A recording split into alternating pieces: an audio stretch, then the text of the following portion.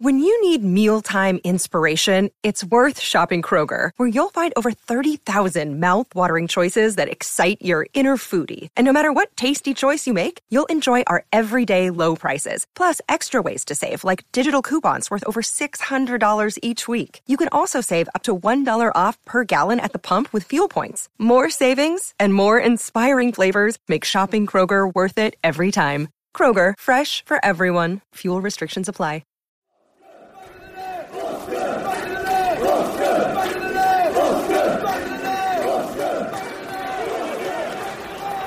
Steve Cook with the throw. Swept goalless by Daniels. And back in by Arter. And it's finished by Josh King. Bournemouth bring problems for Liverpool again. They strike Lakin again. And Bournemouth are level at Anfield.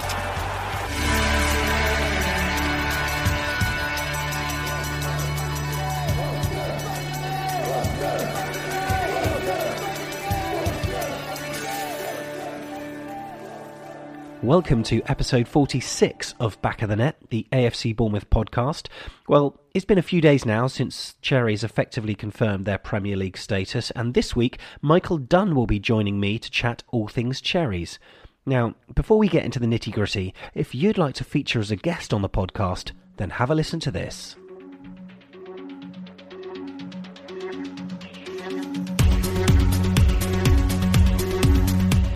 So, we're now up to episode 46 of Back of the Net, and this equates to a ridiculous amount of minutes, seconds and hours, which has been lovingly put together by myself, Sean, Michael and others along the way.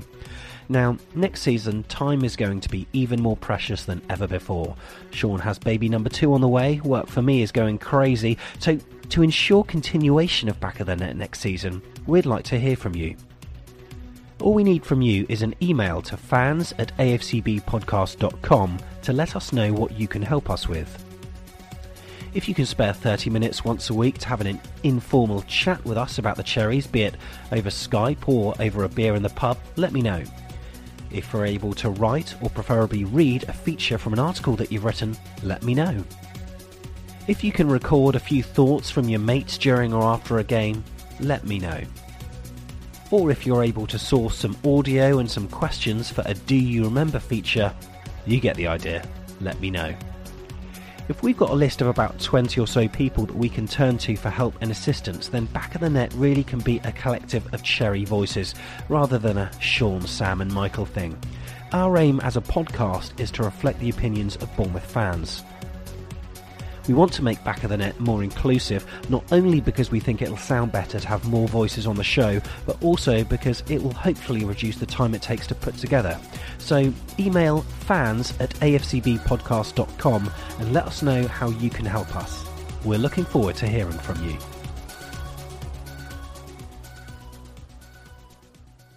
So yes, please do get in touch, because at the moment, during the early part of the week at least, as a freelance web developer, I'm having to bat off clients who are chasing websites in favour of producing the free podcast every week. And my other half looks at me and thinks, why? Why are you doing it? Well, as much as my conscience doesn't want to let down those who enjoy it, we do sadly need some help to keep it running. But hey, if we don't get any emails this week, at least we can say we gave it a bloody good go, and we covered the 2016-17 season at least pretty damn well.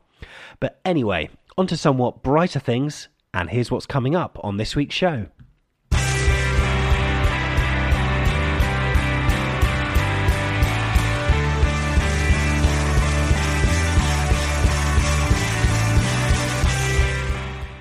Michael provides his match report from the 1-0 victory at the Stadium of Light, and whilst sending Sunderland down, the win effectively secures our safety in the top flight. So Michael's going to stay on with us and chat about the game, no doubt expressing his unbridled joy at Cherries enjoying another season in the limelight. With the season coming to a close, it's once again time for Back of the Net's End of Season Awards. The voting will be open very soon, and we'll give you a list of the 10 categories. Now, voting will be opening right after the next podcast. Exciting times, so do stay tuned for that.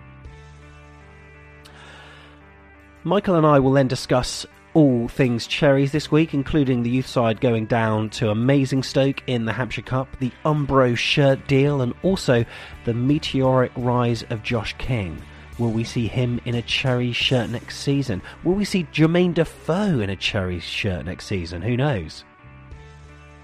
Then we'll finish by previewing our next match against Stoke City. Now, Cherries have their second chance of securing a Premier League double, and with the boys in pretty fine form, Michael and myself make their predictions on the match. But first on Back of the Net, before Michael gets stuck in with the report, Back of the Net would not be Back of the Net without Do You Remember? So, do you remember?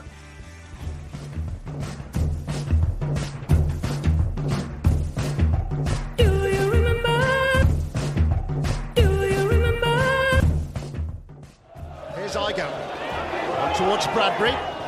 Pell will get there first, or he should have done. And Bell has been compromised. And it is Richard Pell who steps in. Bradbury now. He's got Bartley just ahead of it. Support arriving now from Anderton.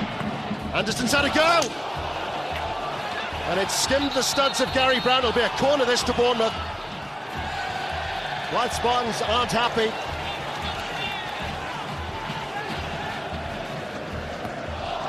Driven in by Anderson. Here's Hollands.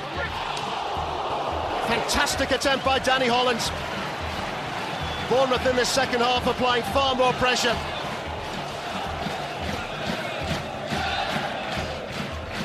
Bournemouth's greatest FA Cup success way back in 1984 when Harry Redknapp's team put out the holders Manchester United.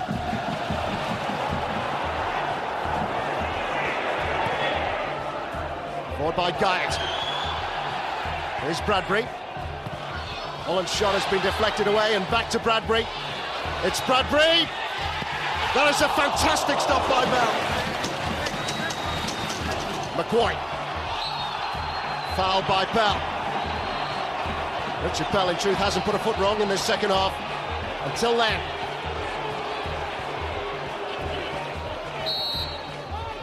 It's set up for Anderton.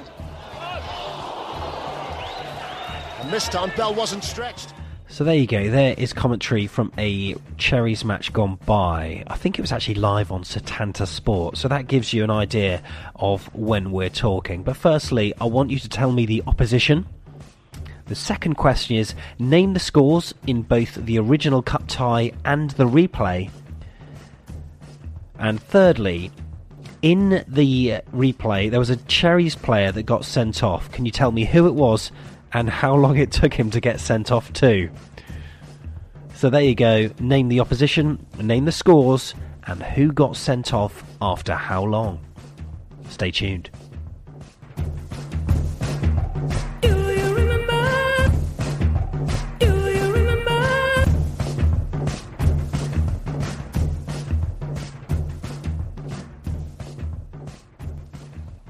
So think you know it? If so, stay tuned, enjoy us bantering about the Cherries, and stick around till the very end where we will reveal all. However, now let's just roll back a few days and relive the victory at Sunderland, and clearing his throat now and in the match report booth behind that glass screen is the ever reliable Michael Dunn.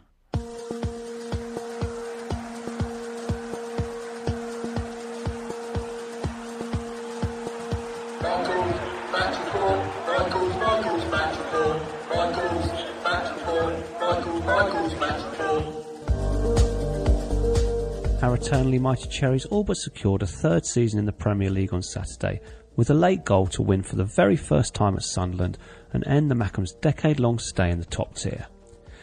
Eddie made just one change to the starting 11, with Lewis Cook replacing the injured Dan Gosling in midfield, whilst Jordan Ibe returned to the squad after a 2-game absence to fill the seat vacated on the bench by Cook the younger. Bournemouth had the better of the opening exchanges as David Moyes' side looked nervy from the off. The Sunderland players frequently surrendered possession, allowing us to remain on the front foot, but, as Jordan Pickford proved in the corresponding fixture at Dean Court in November, it takes more than a scuffed shot from Josh King to beat him. At the other end, Artur Boruc was called into action after the home side had finally settled a little, making an impressive save from a Fabio Borini effort which appeared to move at right angles as it hurtled towards goal. We then had the best chance of the half when Benik Afobe used his strength to hold off a couple of Black Cats before threading the ball through to King.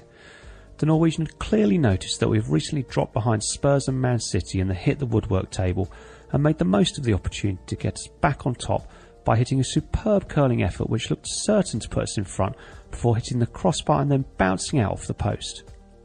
Jermaine Defoe then had a gilt-edged chance to give Sunderland the lead when an Ibrahim Ndong header put Mr 10 in a row in yards from Borrett's goal.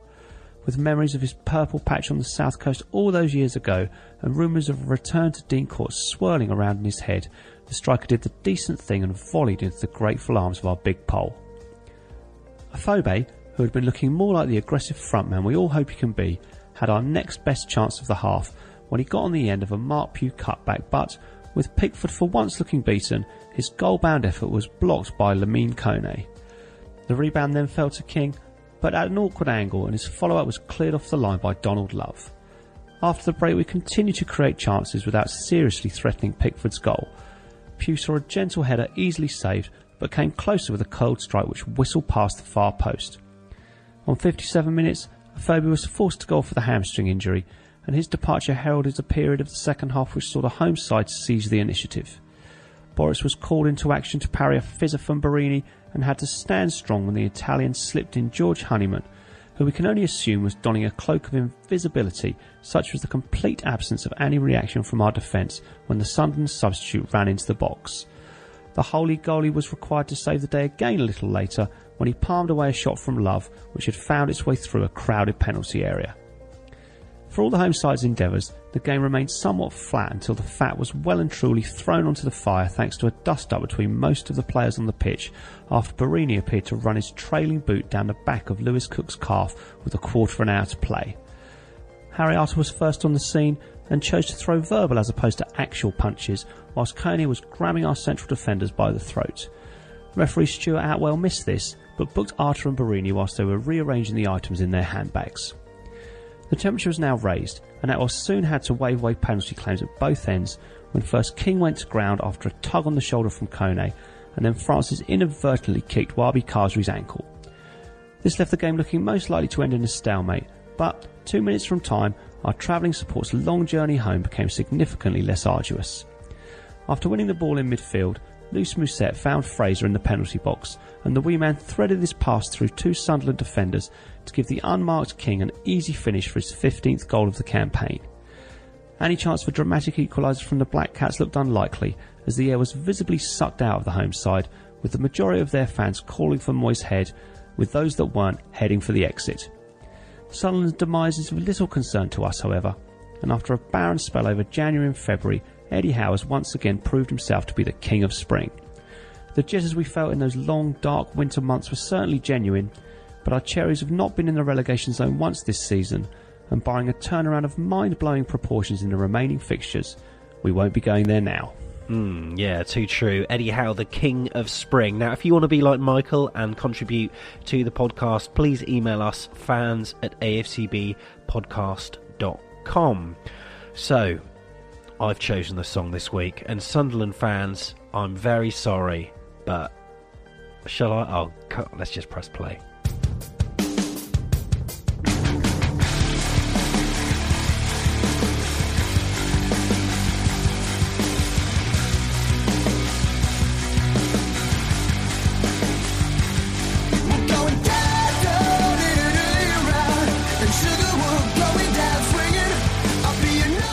Sunderland have been appalling all season, but it really did show today. They did actually put a lot of fight into this game, and they held on till the 88th minute until Bournemouth, Josh King, put it into the back of the net past Jordan Pickford to secure the 3 points and the relegation of Sunderland. But it was such an open game, end-to-end stuff.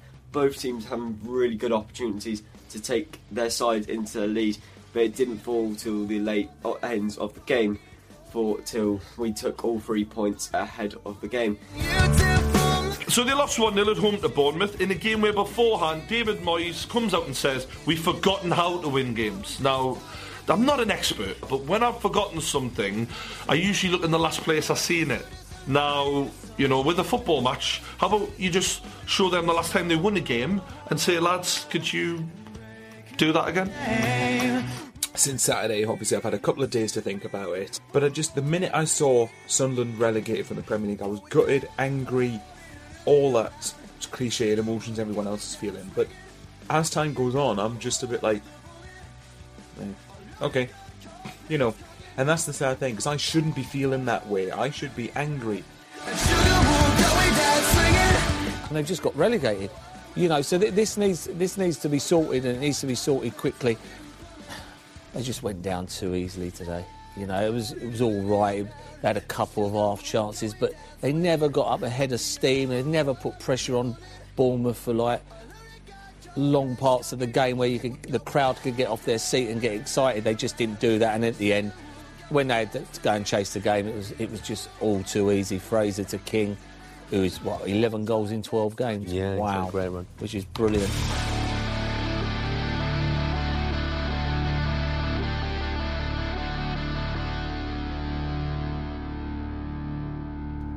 So there you heard the voice from Matt from AFCB TV, the true Geordie from his YouTube channel. He's a Newcastle fan, if you hadn't guessed. Always one to gloat on their rivals' demise. We had Sunderland fan Michael there, as well as Paul Merson's assessment on proceedings too. And now, as we said earlier, we have the voice of Michael Dunn. Michael, how are you?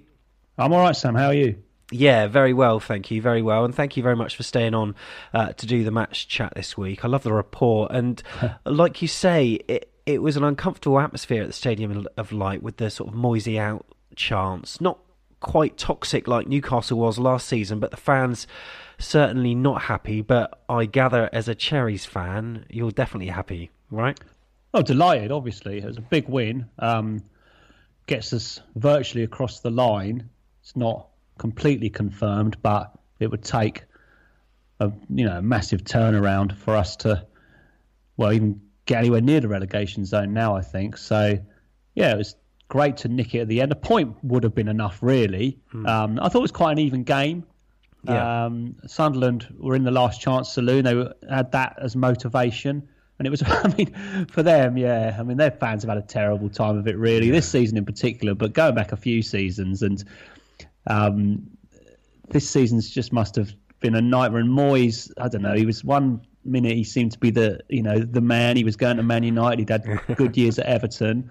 And then it's gone from, seems to have gone from bad to worse for him. And I don't think he's going to be there next season, but I haven't followed it closely enough. But yeah, there was a bit of gloating from some Bournemouth fans about putting Sunderland down. It doesn't really bother me either way. I don't take any particular pleasure from it. If it was them or us, and it was the last game of the season and we'd have beaten them 1-0, then I might have taken a little bit more pleasure from it. But no, it's just good to get the points and a bit of revenge for the way they beat us at our place back in, I think it was November.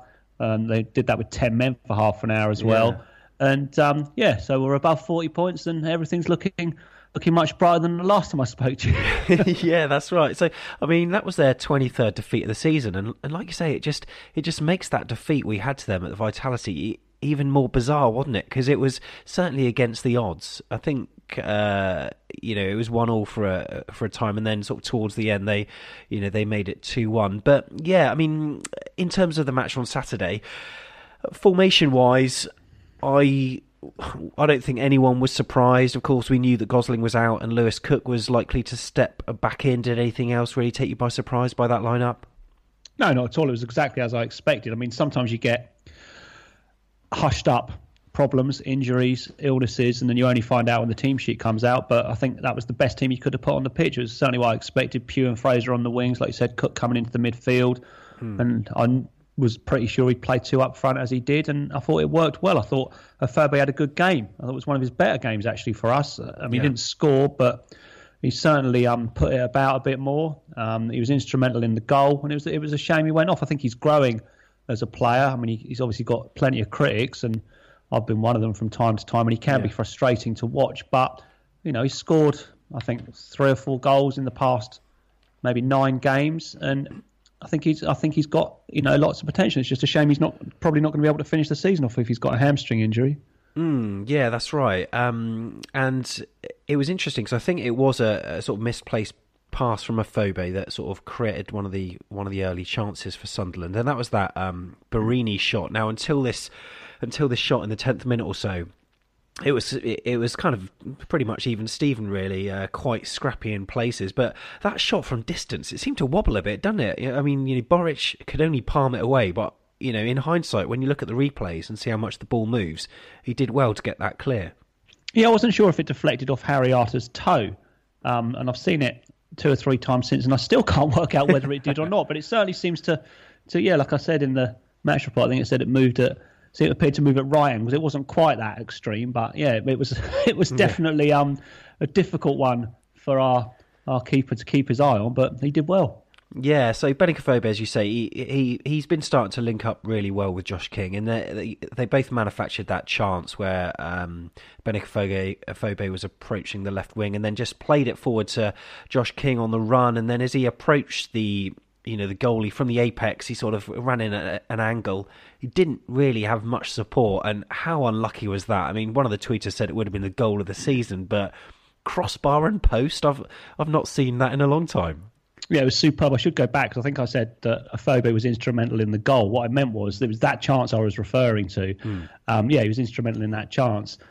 And yeah, it was really unlucky. And I expected it to be a bit more of an extreme reaction from the commentators when I watched it and on Match of the Day as well. But they just said, it's bounced off the post and gone into his arms. It bounced off the crossbar, then the post, summing up our luck with the woodwork this season, and it deserved to go in, to be honest. It went straight into Pickford's arms as well. So just really unlucky. And I think I saw someone tweeted today we're 4th in Europe, I think, behind Real and maybe Juventus and Tottenham or someone, for hitting the woodwork. If some of those goals had gone in, well, ifs and buts, but yeah, we'd be a little bit higher at the table. Yeah, that's right. So just moments after, you can see why some supporters have got doubts over Simon Francis, because he got out-muscled sort of quite easily by Nietzsche. And I know the shot came to nothing. According to the ref, it wasn't handball. But what are your thoughts on Simon Francis? Because recently he's taken a little bit of stick. Even though we've been winning, people are now saying that a player who was once player of the season and once our strongest link defence is now one of the weakest. I'm probably largely in the pro-Francis camp. I think that the criticism that I've seen has surprised me in some ways. I mean, Cook's had an excellent season. He's had a better season than Francis.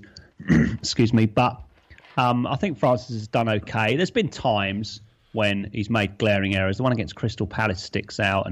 But I think overall he's done a good job. He's also had his captaincy criticised. He's not enough of a leader. And he's definitely not a Tommy Elphick style leader. No. We were lucky with Tommy in terms of his leadership and in terms of his talents as a player. But unfortunately, I think his pace wasn't quite up to it in the Premier League. I do miss him though. But no, I think Frano's probably had a bit more flack than he actually deserves. We did go through a bad spell of conceding goals, but he wasn't the only person playing in defence. Since we've had what is, I guess, our regular back four, which has been playing recently back in, I think they've all done okay. Yeah. It's tough. We played against some really good players. But if you look at the clean sheets and the other results we've had, I mean, obviously Spurs and Chelsea, but everybody ships goals to them, particularly teams of our size. That's no surprise. Overall, I think he's done quite well. That said, I wouldn't be surprised if his place is under threat next season, either from Tyrone Mings or from Eddie doing something in the market.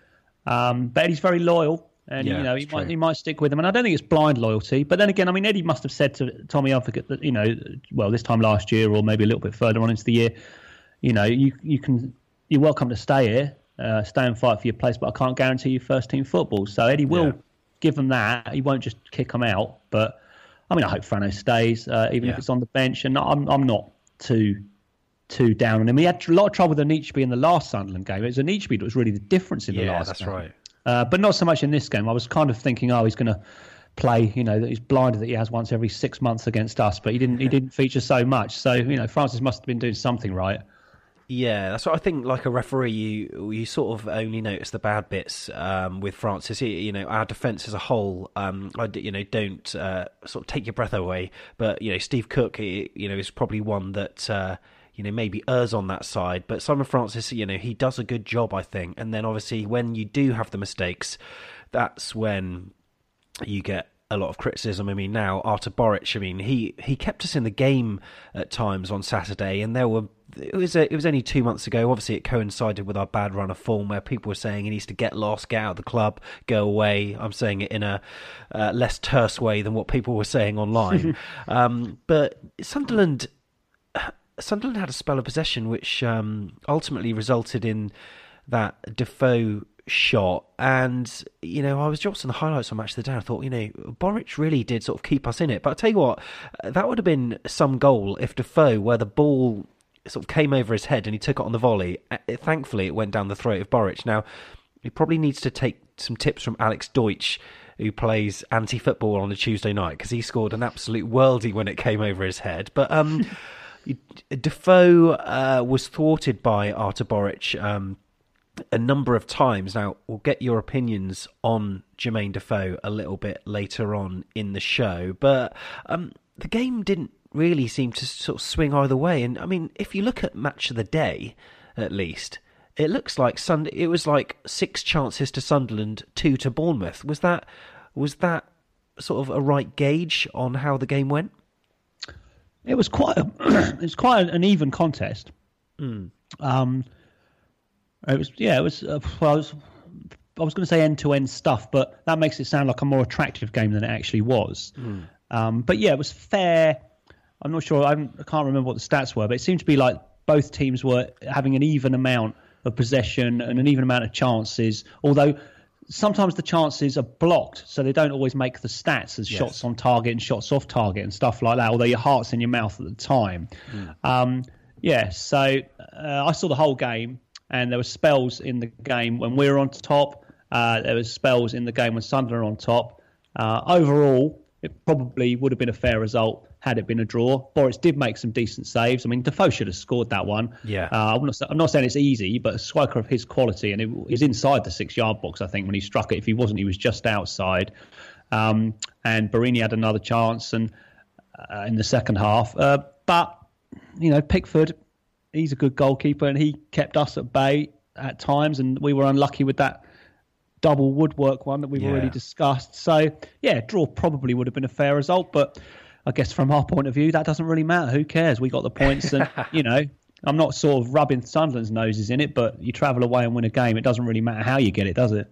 No, that's right. So in the 76th minute, players from both sides were involved in that altercation when Barini challenged Lewis Cook from behind. Now, today it's been announced from the FA that Sunderland and Bournemouth have been charged with failing to control their players after that challenge. And, you saw what happened. The FA said the clubs failed to ensure that their players conducted themselves in an orderly fashion. You saw sort of Harry Arter running over and giving players a shove. I mean, what was your immediate reaction to the tackle? I mean, what happened there?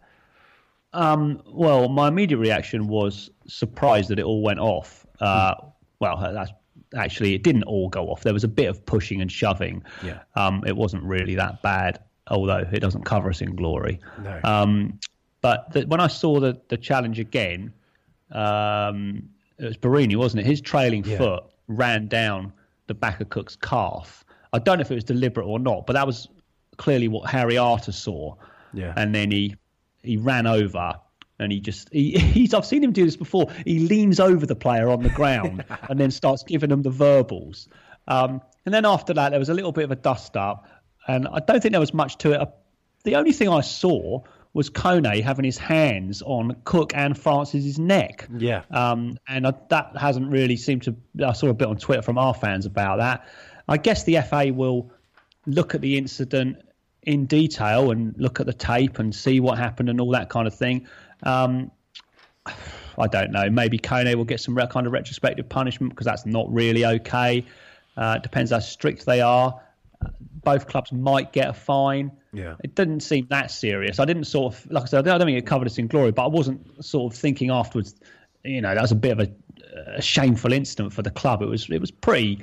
Well, as I said, in the match report, it was handbags, really, wasn't it? Yeah, that's right. Completely agree. Well, so if league table positions define games, the right result happened, 1-0, and it was that King goal. Really good for Mousset to get in on the action. Played in Fraser, as you said in your report, and then King calmly slotted home. Now, you said it was an easy finish, but I'll tell you what. I've had them before when playing football, and for me, they are so easy to go wrong. Either you mishit it, or they go through your legs, or over the bar. And you said initially that you thought it was in the side netting, didn't you? Yeah. I watched it on a stream, a legal one, as you can imagine. Of course. I watched it with my two boys, and I had my head in his hand, in my head in his hands. I had my head in my hands. I thought we'd missed. Yeah. I thought it'd gone in the outside netting and run along the back of the goal. It's only when my 10-year-old was shaking me and shouting, "We've scored, Dad! It's in!" And then I looked up and saw King wheeling away, that I was able to join in the celebrations that were breaking out in my front room. They are. I mean, you see easy chances missed all the time. And, he did well. Actually, he didn't have a massive gap between Pickford and the post to put the ball into, and he had to get it right first time. But I guess for him, it was a chance that he would have, but it would have been a glaring miss had he missed it. But he didn't, and more power to him. He's just been superb, hasn't he? He really has. I think it just shows his confidence that he does take that first time, whereas other players who maybe wouldn't be as confident may take a touch then, but. No, it was a good finish. It was good to see Mousset so animated in the celebration as well, because when he's been on the pitch and we've scored before, he kind of, I don't know, he doesn't really smile, but he was genuinely really happy, and it kind of makes me think, well, maybe he could be pivotal for us next season. But we'll chat a bit later on about Mousset and if he's going to take Benik Afobe's place, perhaps. But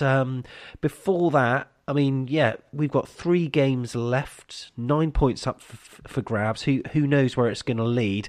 Coming up, Michael and I are going to preview Saturday's game at the Vitality. Will Mousset start? We never know. Before that, though, it's been a busy week at Dean Court, and here's what's been going on.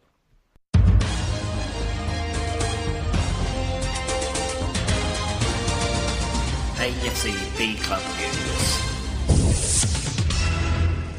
So it's been a very busy week for AFC Bournemouth news-wise. I love that video that they did for the kit deal. Umbro are going to be making the kit, the training tops and all that jazz from next season.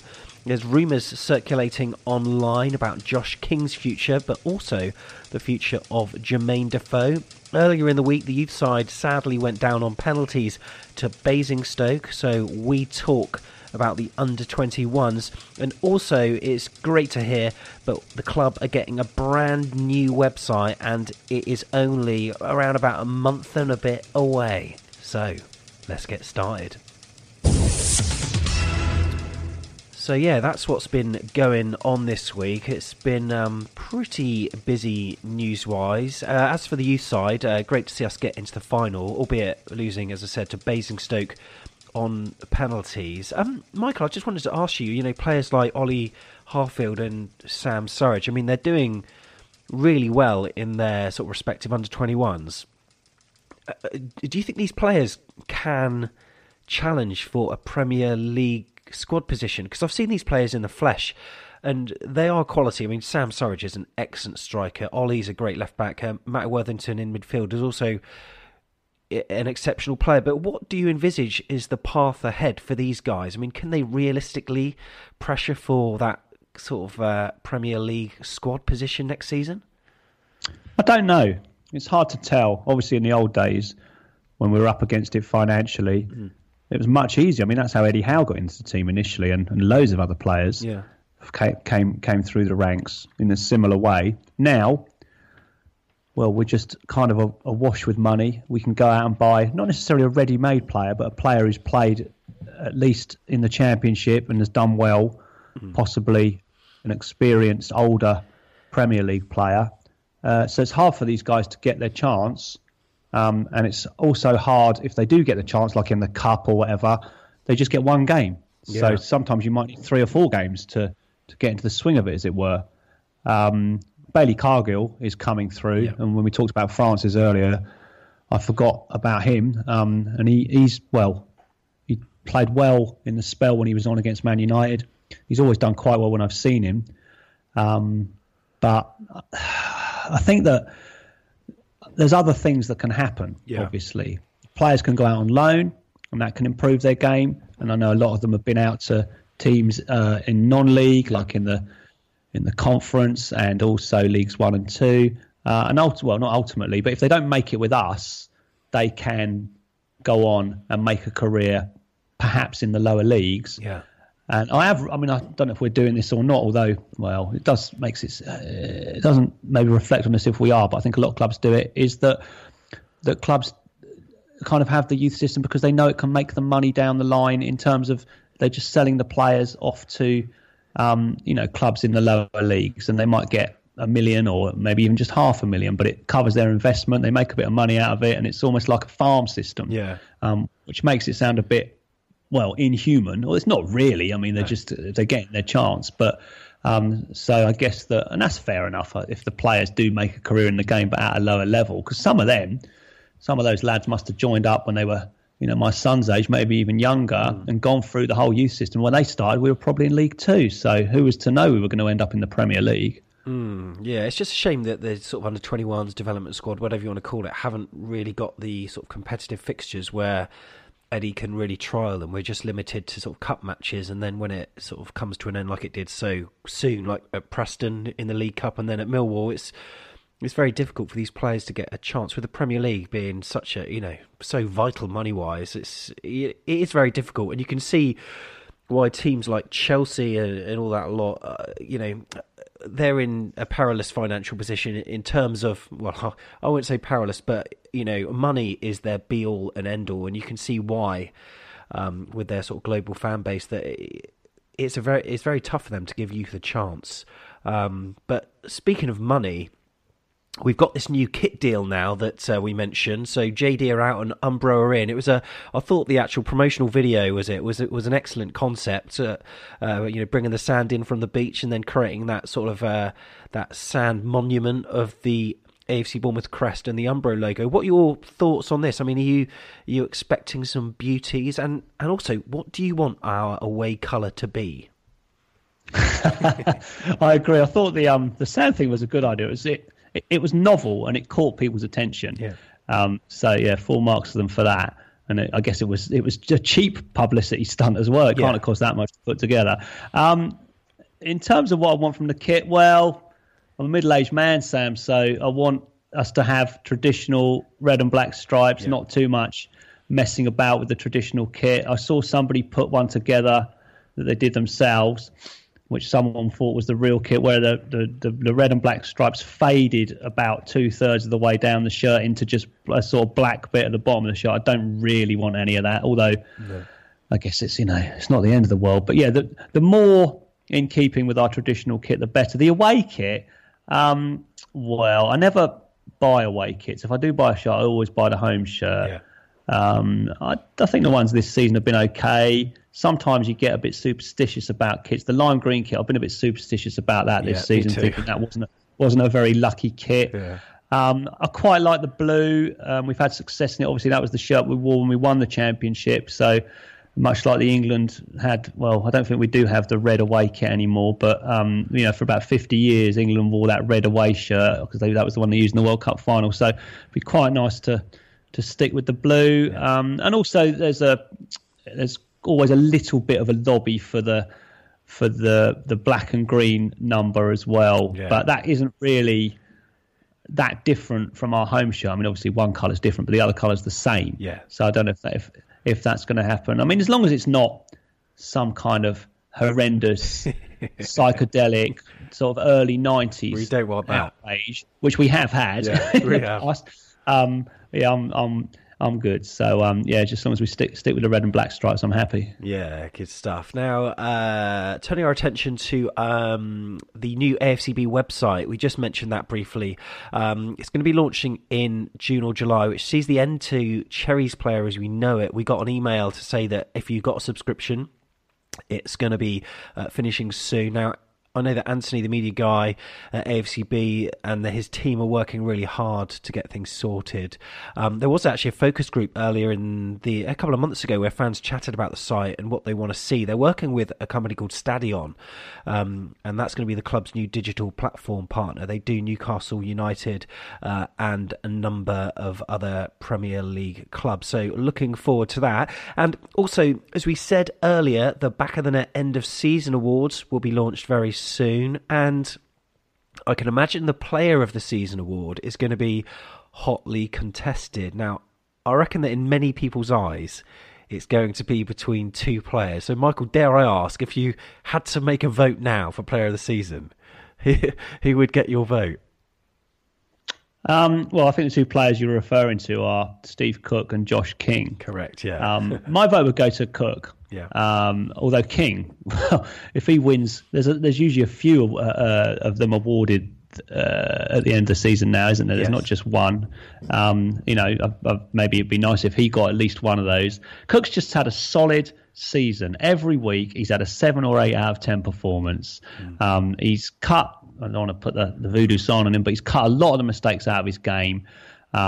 He's very athletic, in a way he can just block and get into challenges. And I don't think he's really I don't know how many bookings he's picked up, but he hasn't missed a minute of the Premier League season so far, and hopefully he'll go through the whole thing. And he's just been titanic, really. And I'm a little bit worried, as I am with Josh King, that there may be some other clubs sniffing around this summer for those two. My vote would go to King, to Cook, but I wouldn't begrudge King an award or two either, because he's had a brilliant season, especially the second half. Yeah, I agree that I don't know, I just feel as though we're in danger of losing Josh. I don't know why. And also, weirdly, I don't quite have the fear about Steve Cook leaving that I do about than I do with Josh King. I think it's possibly because Steve Cook just looks so happy here, and his passion for the club is clear to be seen, and he's got a good family life here. But Josh King is still a little bit of a mystery to me. I don't know, and it also scares me that his sort of rate of scoring, goals may also be sort of in correlation to his ambition to play at a bigger club. I don't know. I'm probably talking a load of rubbish. Now, another rumour that surfaced: Jermaine Defoe. What will be next for him? Bournemouth apparently in the front runners, to sign him. Would you be wanting to see him in a Cherry shirt again? Yeah, I think so. I think he'd be good for 10 to 12 goals a season, which would help out, obviously. We don't know who we're going to have playing up front next season. Hopefully it will be King. Maybe Afobe will be chosen to play alongside him. If that is the case, then I'll be happy with that. And if Defoe is also at the club on the bench, or maybe starting in Afobe's place, then I think that'd be all good. What is he, 34, 35? But he's still in good shape. He's proved... he's got 14 this season. No, he hasn't scored for ages, actually. I don't think he's scored since that time when... I know he scored for England, but since Palace beat Sunderland... That's right. Sunderland beat Palace 4-0. That was the last game he scored in, which is ages ago. But you would think, and we need only consult the woodwork table for this, the amount of chances that we create, and the goal scoring prowess that he has, which he's obviously demonstrated at our club before, but also at the top level. Yeah, it'd be good to get him in. He's certainly got the fans on his side from day one. He would have, and I suppose wages would be perhaps a bit of an issue. But then this is our third season in the Premier League. We can't, I guess, think that we can afford to stay in the league without paying out decent wages for decent players. I remember when he went to Toronto. Yeah, I read he was on 60 grand a week. Which is a huge amount of money, but it's not massive money for a Premier League footballer. No. So I guess he's probably on something similar at Sunderland, and maybe the same at ours, or maybe a little bit less. But yeah, I think we get a good year or two out of him. Oh, that would be ideal, having sort of Benica Fobe, Callum Wilson when he returns, Sam Surridge maybe, who knows, least we say. Josh King up front, wow, plenty of options. Speaking of Josh King, surely he's going to be one of the favourites, as we mentioned, for a Back of the Net End of Season award. So, here's some more information about the categories.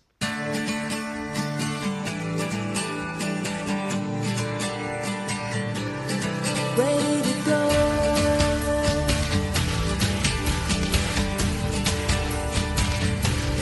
Ready to go.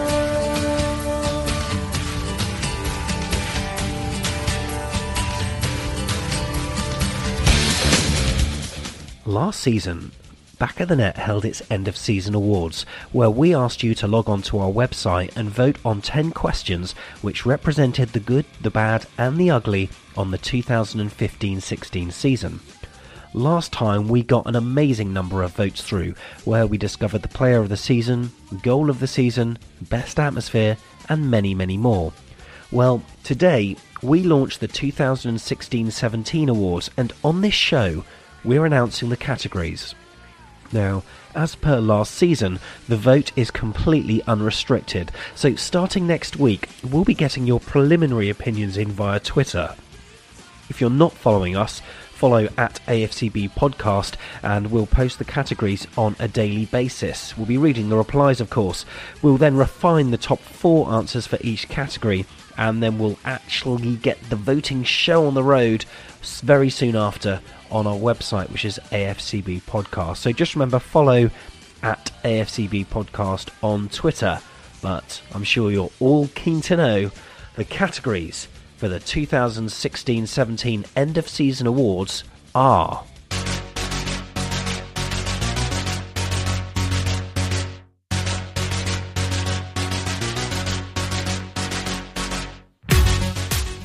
the assist of the season, goal of the season, the best stadium visited, the best chance, the best atmosphere, save of the season, match of the season, most improved player of the season, supporter of the year, player of the season.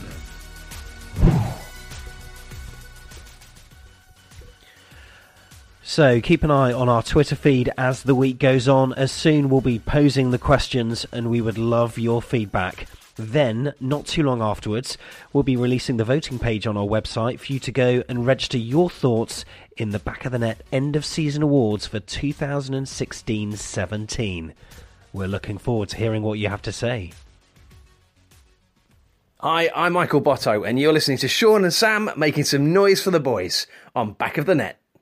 Yep, so make sure you continue to follow us on Twitter, because we're going to be revealing more about the individual categories, and we're going to be getting your opinion. And once we've sort of formulated which are the popular ones, we'll be given a multiple choice on the website afcbpodcast.com. So it should be an interesting one this season.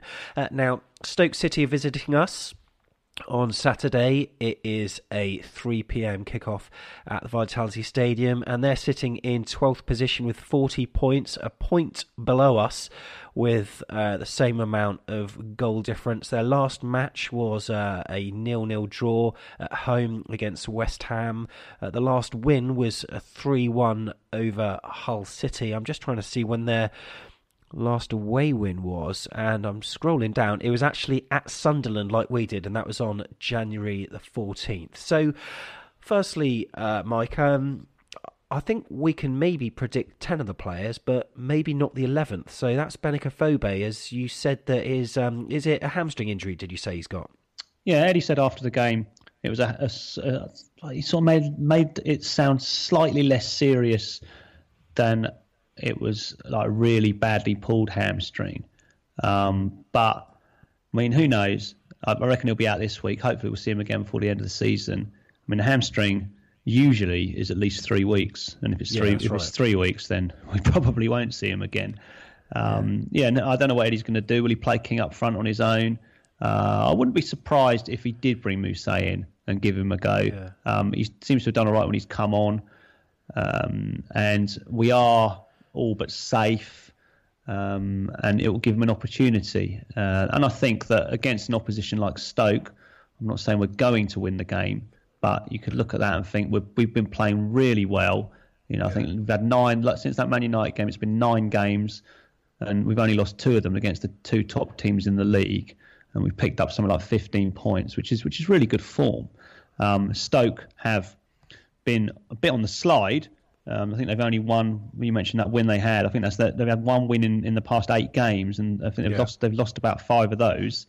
So I think that if Mousset is going to get an opportunity to get a start, or maybe more than 1 start, then these are the sort of ideal conditions for him to come into the team, and it'd be good, because I think I read someone posted about this on Vitals, how the injuries are unfortunate, Gosling and Afobe and Wilshere as well, obviously, but it gives Lewis Cook and potentially Mousset a chance to have a little run in the team, and you get into a team, I think at all levels, certainly in the Premier League, if it's a long time and you have to be really patient, but you can get some good fortune from others' misfortune, and then once you've got the shirt and you're doing well, and if the team's winning, then you've got every right to expect to stay in the team. So it'd be nice to see him play a few games, because I think he looks like he's got talent, and I guess Eddie's just been trying to coach him into understanding how we play, and I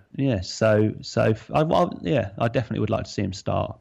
Yeah, me too. I mean, I was wondering if he was going to do the 5 in midfield, but I was thinking to myself, who would be that for that 5th player, given we're short of central midfielders. I know that sometimes Eddie's put Stanislas in, and there's like people like Pugh and Fraser, so you've effectively got 3 wingers, but I don't, I know that one pushes forward, but I don't know. I would like to see Lees play up front as well.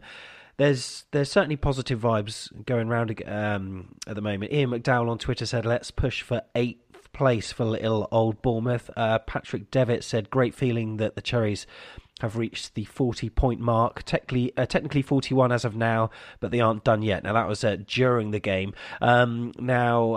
He said, "With Stoke, Burnley and Leicester left, I believe 45 points is an attainable goal for the season. Who knows?" Also referred to the fact that in February it was relegation talk, and in April King has 15 goals, Cherries in the Premier League top 10, and as you said, Eddie Howe is the king of spring. What's your prediction for this match then, Michael? Oh, as you know, I hate doing predictions. Sorry to do this. So I normally try and weasel my way out of it. So I'm going to go for a draw, 1-1. Lys Mousset scoring, and I think that isn't a very firm prediction. I think it's a game we could win. We owe Stoke a bit after the way they turned us over last year down here. Yeah. I think Shaqiri's still dizzy from that tumbling, rolling dive that he did. But then again, yes. I think they feel, I saw something last night on the internet, their fans certainly feel that they owe us after we beat them up there. I went to that game and we did waste quite a lot of time. I remember Callum Wilson getting the ball from the crowd and then just throwing it straight back into the crowd. So brilliant. Yeah, a little bit of a sort of couple of subplots to make the game a little bit more interesting. I think 45 points is an attainable goal, and what a magnificent achievement that would be to finish higher again. If we'd think that would finish us higher than 16th place, which we were last season. Obviously, a higher points total, something like the 4th year on the spin that Eddie's taken us, to our record highest finish. And we can't really lose sight of that, even though you do get a little bit used to being in the Premier League. And it becomes less of it feels less like the FA Cup third round every week, which it did at the start of the previous season, and more it's just kind of business, and we're in the business of trying to stay in the league and then trying to do well in the league. But the bigger picture is that we've done fantastic, and I was looking at that game against Leicester the last day of the season in February and thinking that could be a kind of relegation decider, and that will be one of those ones that's on Survival Sunday on Sky, and we'll all be biting our nails. And luckily that hasn't happened. Both teams have pulled away from it, and if we could get a win on Saturday, get up to 44 points, then we'd have pretty much, we would have bettered last season's points total, and I would think we'd have bettered our position as well, and there'd still be 6 points to play for. So yeah, it'd be great to have such a positive end to the season. Yeah, no, it really would. I've got a feeling this match, myself, I'm going for a 2-0 Bournemouth. I've got a feeling it's going to be fairly similar to the Swansea home match this season.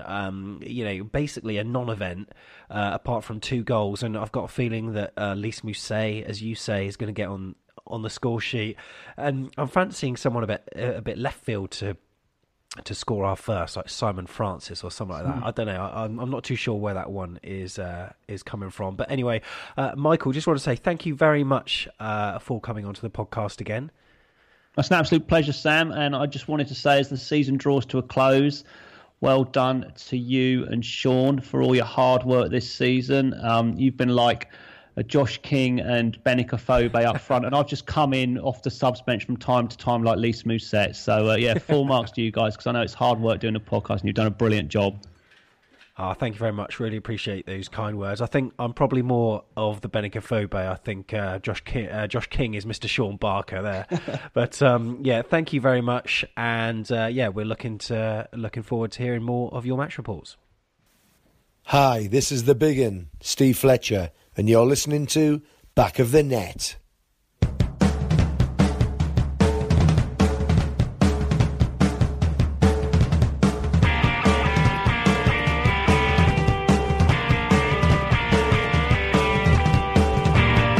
So there we go. That's another episode of Back of the Net in the bank. Wonder if we'll get to 50 by the end of the season. I'm just trying to work it out. We're on 46.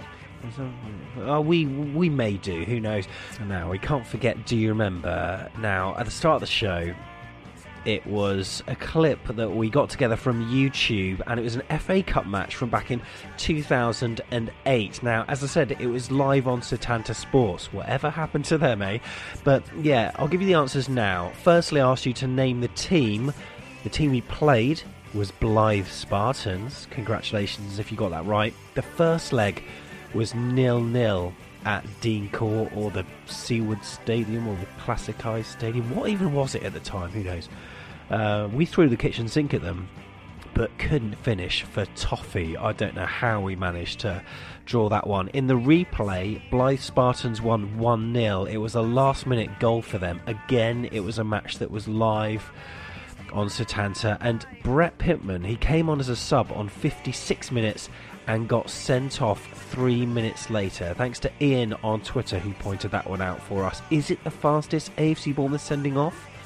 Who knows? But those were dark days. But anyway, thank you very much. Now, I've got to say, do follow us on Instagram, instagram.com/AFCB podcast, or just search the username AFCB podcast, because we'd love to have you on there. And do remember, like I said at the very start of the show, your input is crucial to whether we're going to be doing this next season. So if you can help out in any way, do send us an email, fans@afcbpodcast.com. And even if you've got a company that you know would like to sponsor it, we'd be keen to have a sponsor. We get over 1,000, well, sometimes over 2,000 listens per show. And of course, if we get sponsorship, we're keen to spread the wealth with any contributors. So we certainly would love to get you involved. Now, I've got to say a big hello to Tom Alexander. He's an AFC Bournemouth fan, and his friend Blake listen to the podcast every week. So Tom, thank you very much for tuning in. Really appreciate it. Spread the word. Do tell your friends. And thank you, as with everyone, for listening to another episode of Back of the Net, the AFC Bournemouth podcast.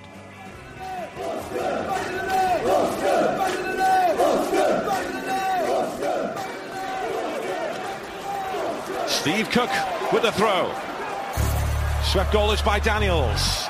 And back in by Arter. And it's finished by Josh King. Bournemouth bring problems for Liverpool again. They strike late again, and Bournemouth are level at Anfield.